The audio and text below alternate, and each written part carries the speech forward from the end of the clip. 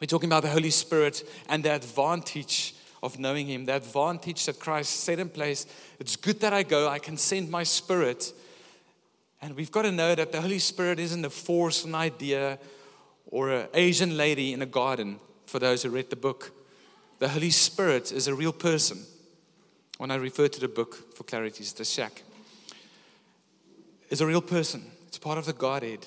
He walks with us, He lives within us, and He rests upon us. And my prayer this morning is that you will feel Him walking next to you as we read the Word. That you would understand that He wills to come, the King of glory, through the power of His Spirit, wills to come and stand at your door and says, all this glory, if I get to choose where I want to dwell, it would be right in your heart. That is amazing. Jesus says, I'm going back to my Father to prepare a place for you. In my Father's house, there are many rooms. Those many rooms refer to us. The souls that's going to be with Him in eternity, where we just got to get to enjoy Him. And we've got to understand that right in the beginning, God designed us as humans to walk with us. And we've missed it through sin and brokenness, but He's restored it. And the Holy Spirit is here this morning to be within us, to be with us, and to be upon us with His power. I have two goals this morning as I share the Word. The first is this one, to discover that the glorious, indescribable Spirit of Almighty God chooses to dwell in you. He chooses to. And my second study this morning with you is that He, the Holy Spirit, empowers us to be a welcome home for Him to dwell in. This is the beauty of the gospel. God desires for us to be a clean house where the dust is taken away because He chooses to dwell in us with His Spirit. And at the same time, He empowers us how to do it. So this morning, it's a message of hope. That maybe you feel like, wow, it's quite dusty inside here. I can't say my life is a sanctuary, a place of resting for God, a place where He is worshipped fully. I'm going to show you this morning how the Holy Spirit gives you the ability to have a space like that inside yourself. So we pray this morning, Lord, as we open your word and we read together that you would speak to us. Holy Spirit, anoint your word and let it be you speaking. I avail myself to listen to you and to rightly divide your word of truth so that it brings life. I pray this morning, Lord, that the enemy won't come and steal as the word is sown onto ground. I pray, Lord, that it won't take a quick blossom but a small root, but it would take deep roots. And we pray, Lord, that the cares of this world wouldn't smother your word this morning. In Jesus' name. Amen. Turn your Bibles with me to 1 Corinthians chapter 3, our main text for this morning. We're going to be all over the Bible today. Quite a lot of reading. But that's what we're about. We're about the Word of God. So we're going to read, and it'll be up on the screen from verse 9.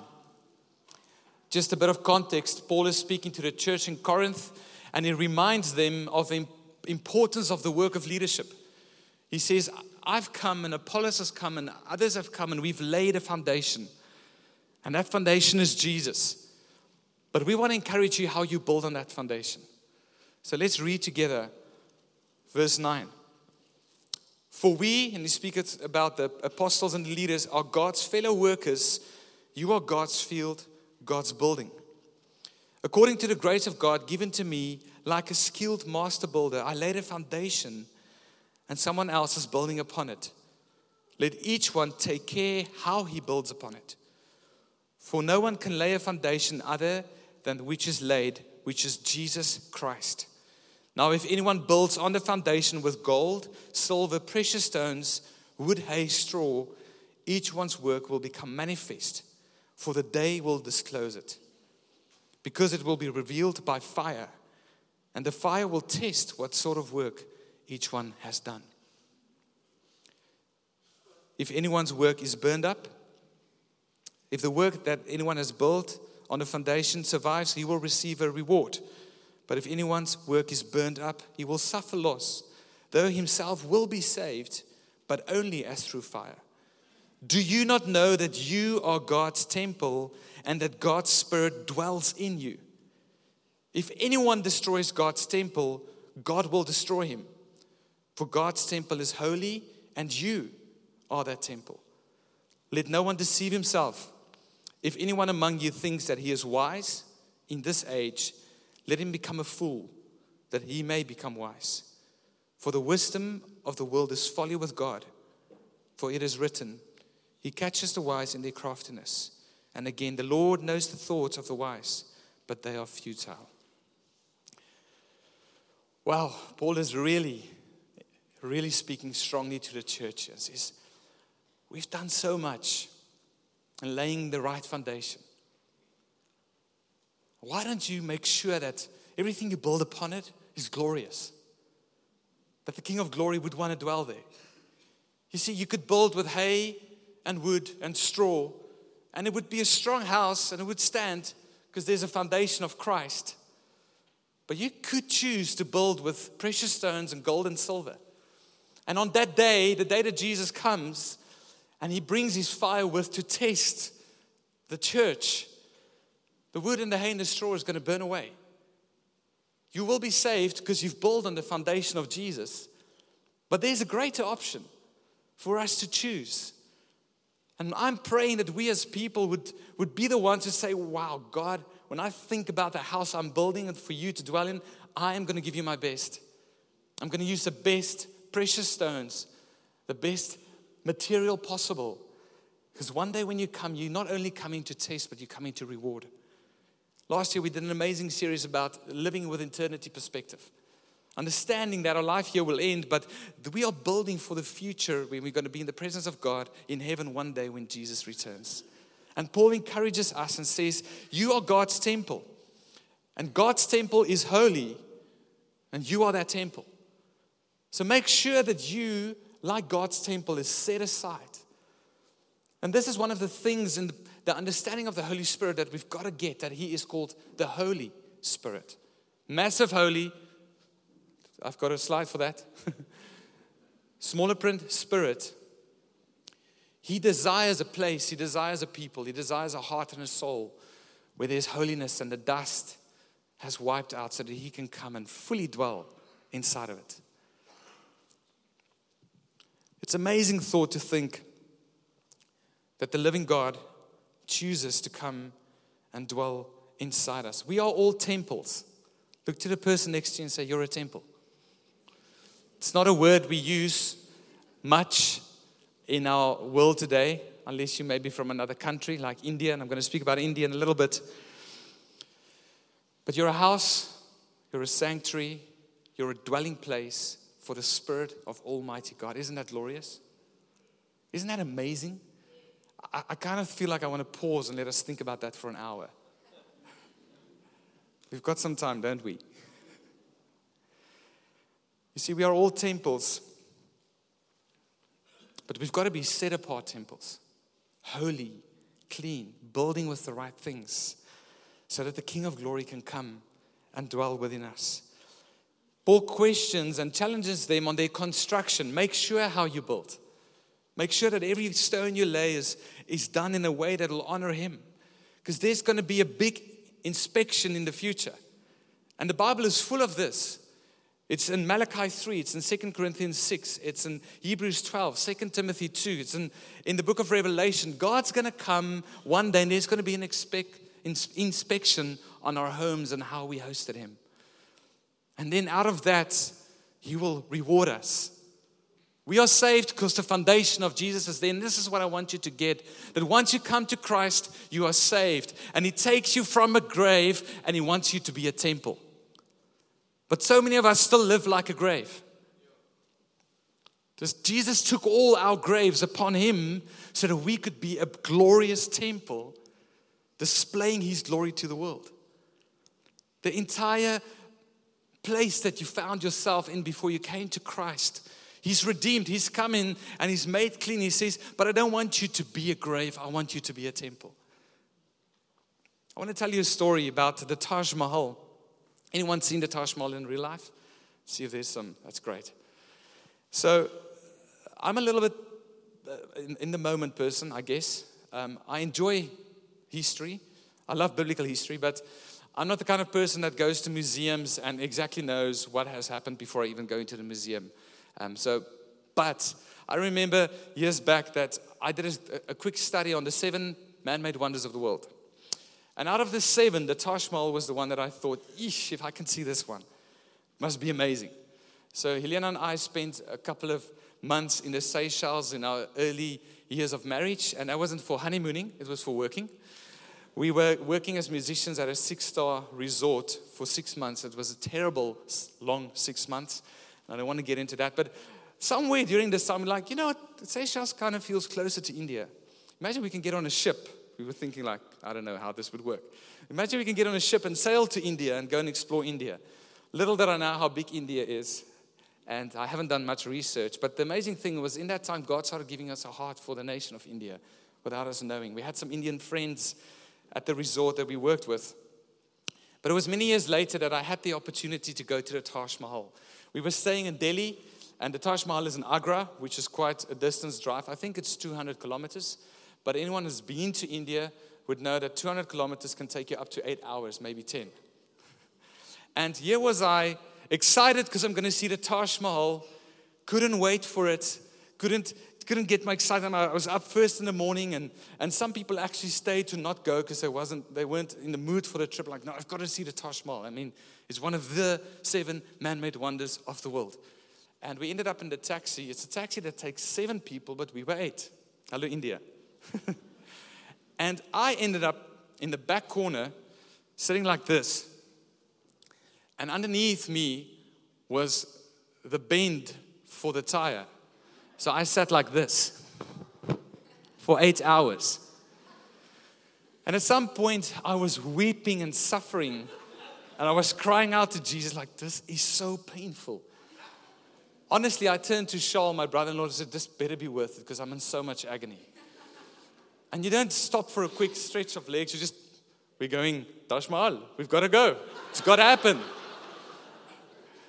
So after 8 terrible, excruciating hours and me feeling sorry for myself, and I literally remember, I did cry. It was so painful. And you're tired. We just flew in the night before. It's still jet lagged. I thought to myself, wow, this place better be worth it. At some point I told him, I'm actually sorry that I came on this trip. So we were coming close, and then kind of in the horizon, we saw it for the first time. And then immediately that anticipation and that excitement started rising up. We're going to see the Taj Mahal. And we're all looking, we're trying to see it. And the short of the long is, eventually we got to it. And you stand in long queues, and it's 40 degrees, and it's hot, and you're bothered, and you're still in pain. But you're going to see the Taj Mahal, and we're going to see the inside. Now, my reference of what I was going to see in the inside was built upon some castles that I've seen before in Europe with my parents.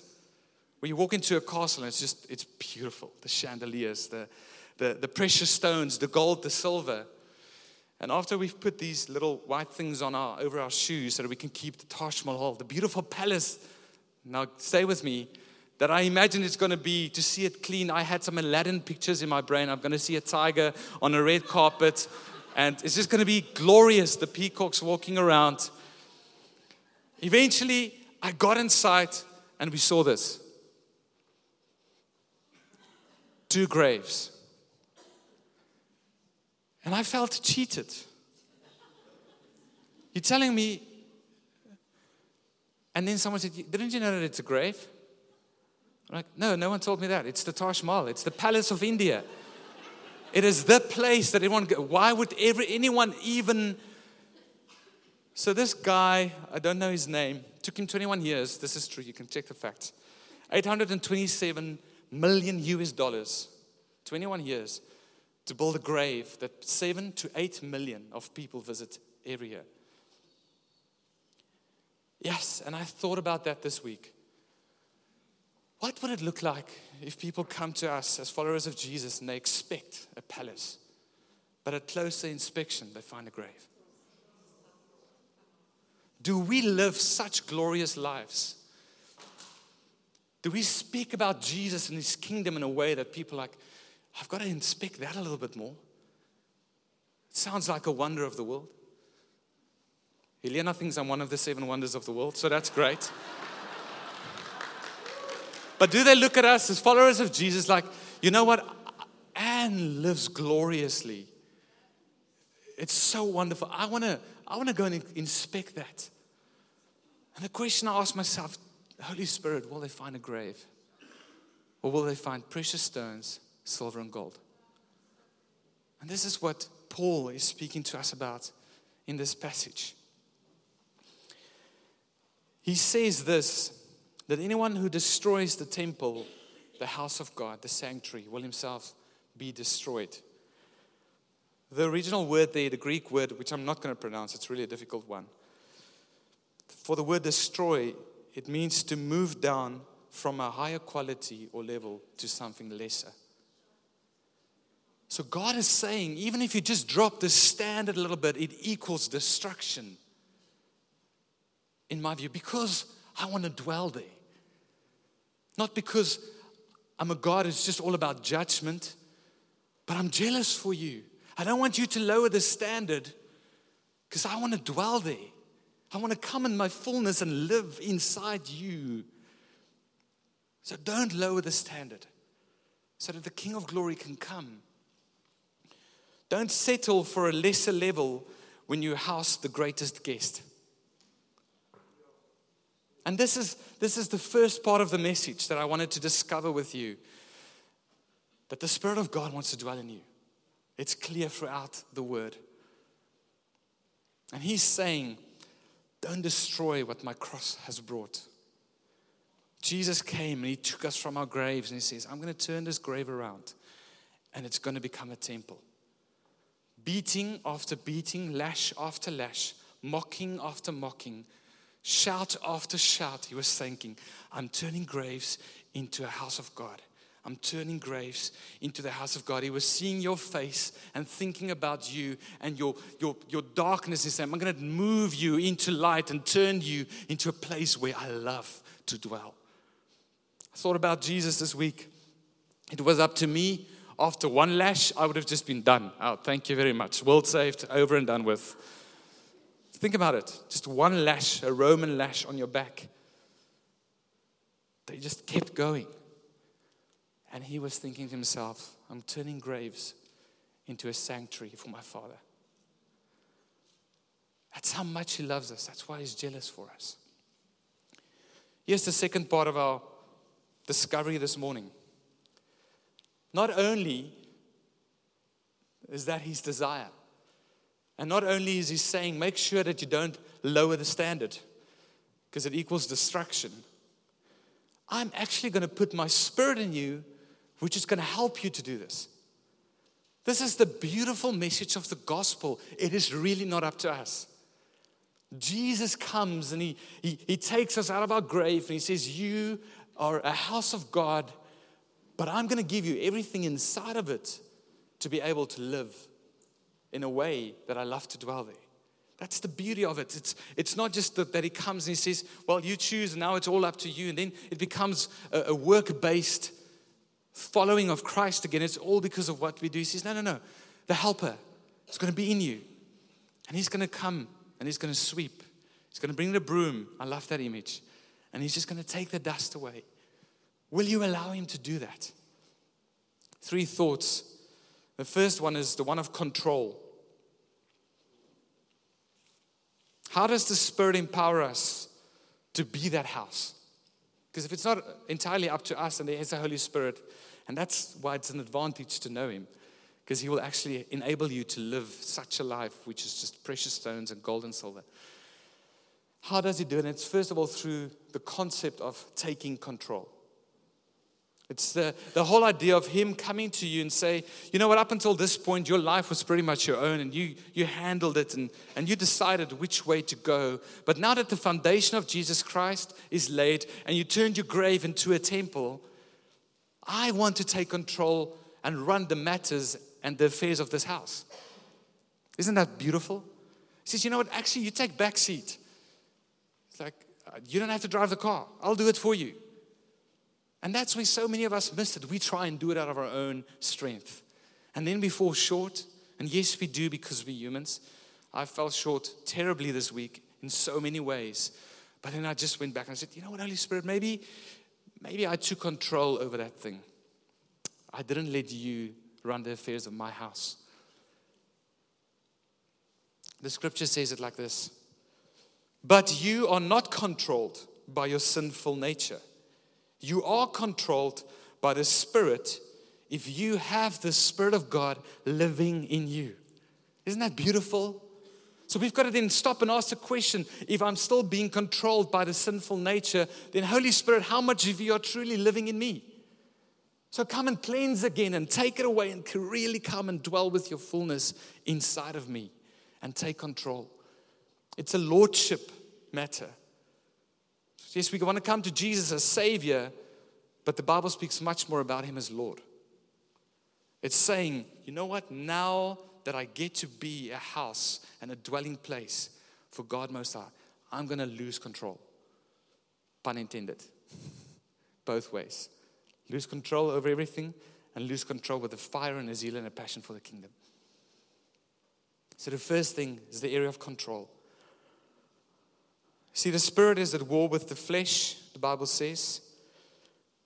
But the Spirit wants to keep the hand on the steer and determine our right and our left moves every single day. And it's then up to us to make that decision. We've got a will that God has empowered us with. So He's saying, foundation laid, Spirit come, yet you still get to choose whether you're going to quench the Holy Spirit or whether you're going to fan the flame of His power in your life. The second thing that's important is conviction, and I love this. The advocate is traveling with us, the Holy Spirit. We studied this over the past 2 weeks.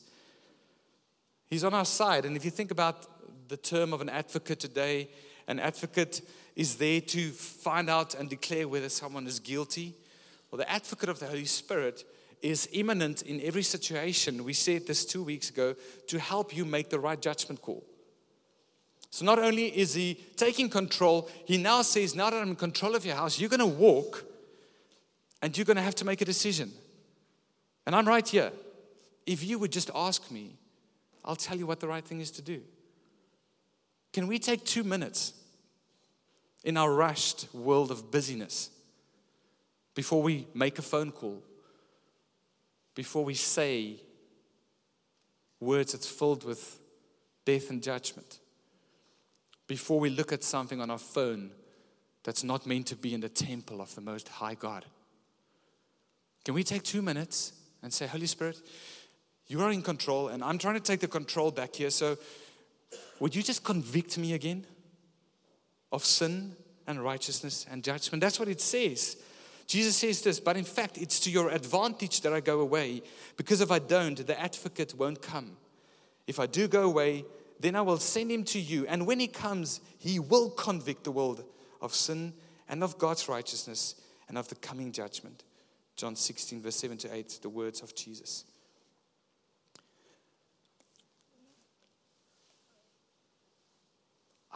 I'm undone to think that He really has given us everything we need for godliness.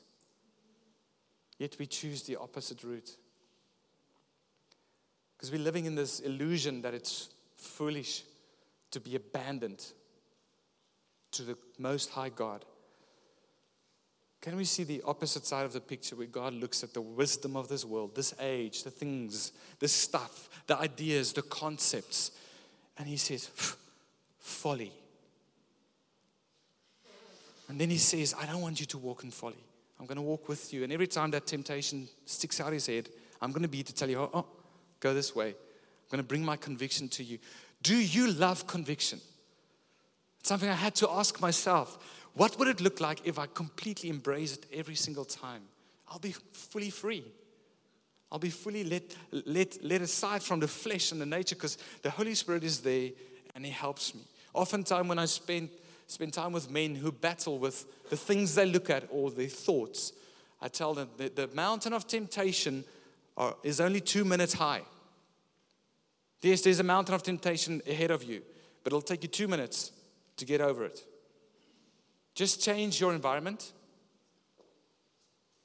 Grab a piece of cheese from the fridge or something to eat and drink, Put down what you need to put down and walk outside, and in 2 minutes, that conviction will be there.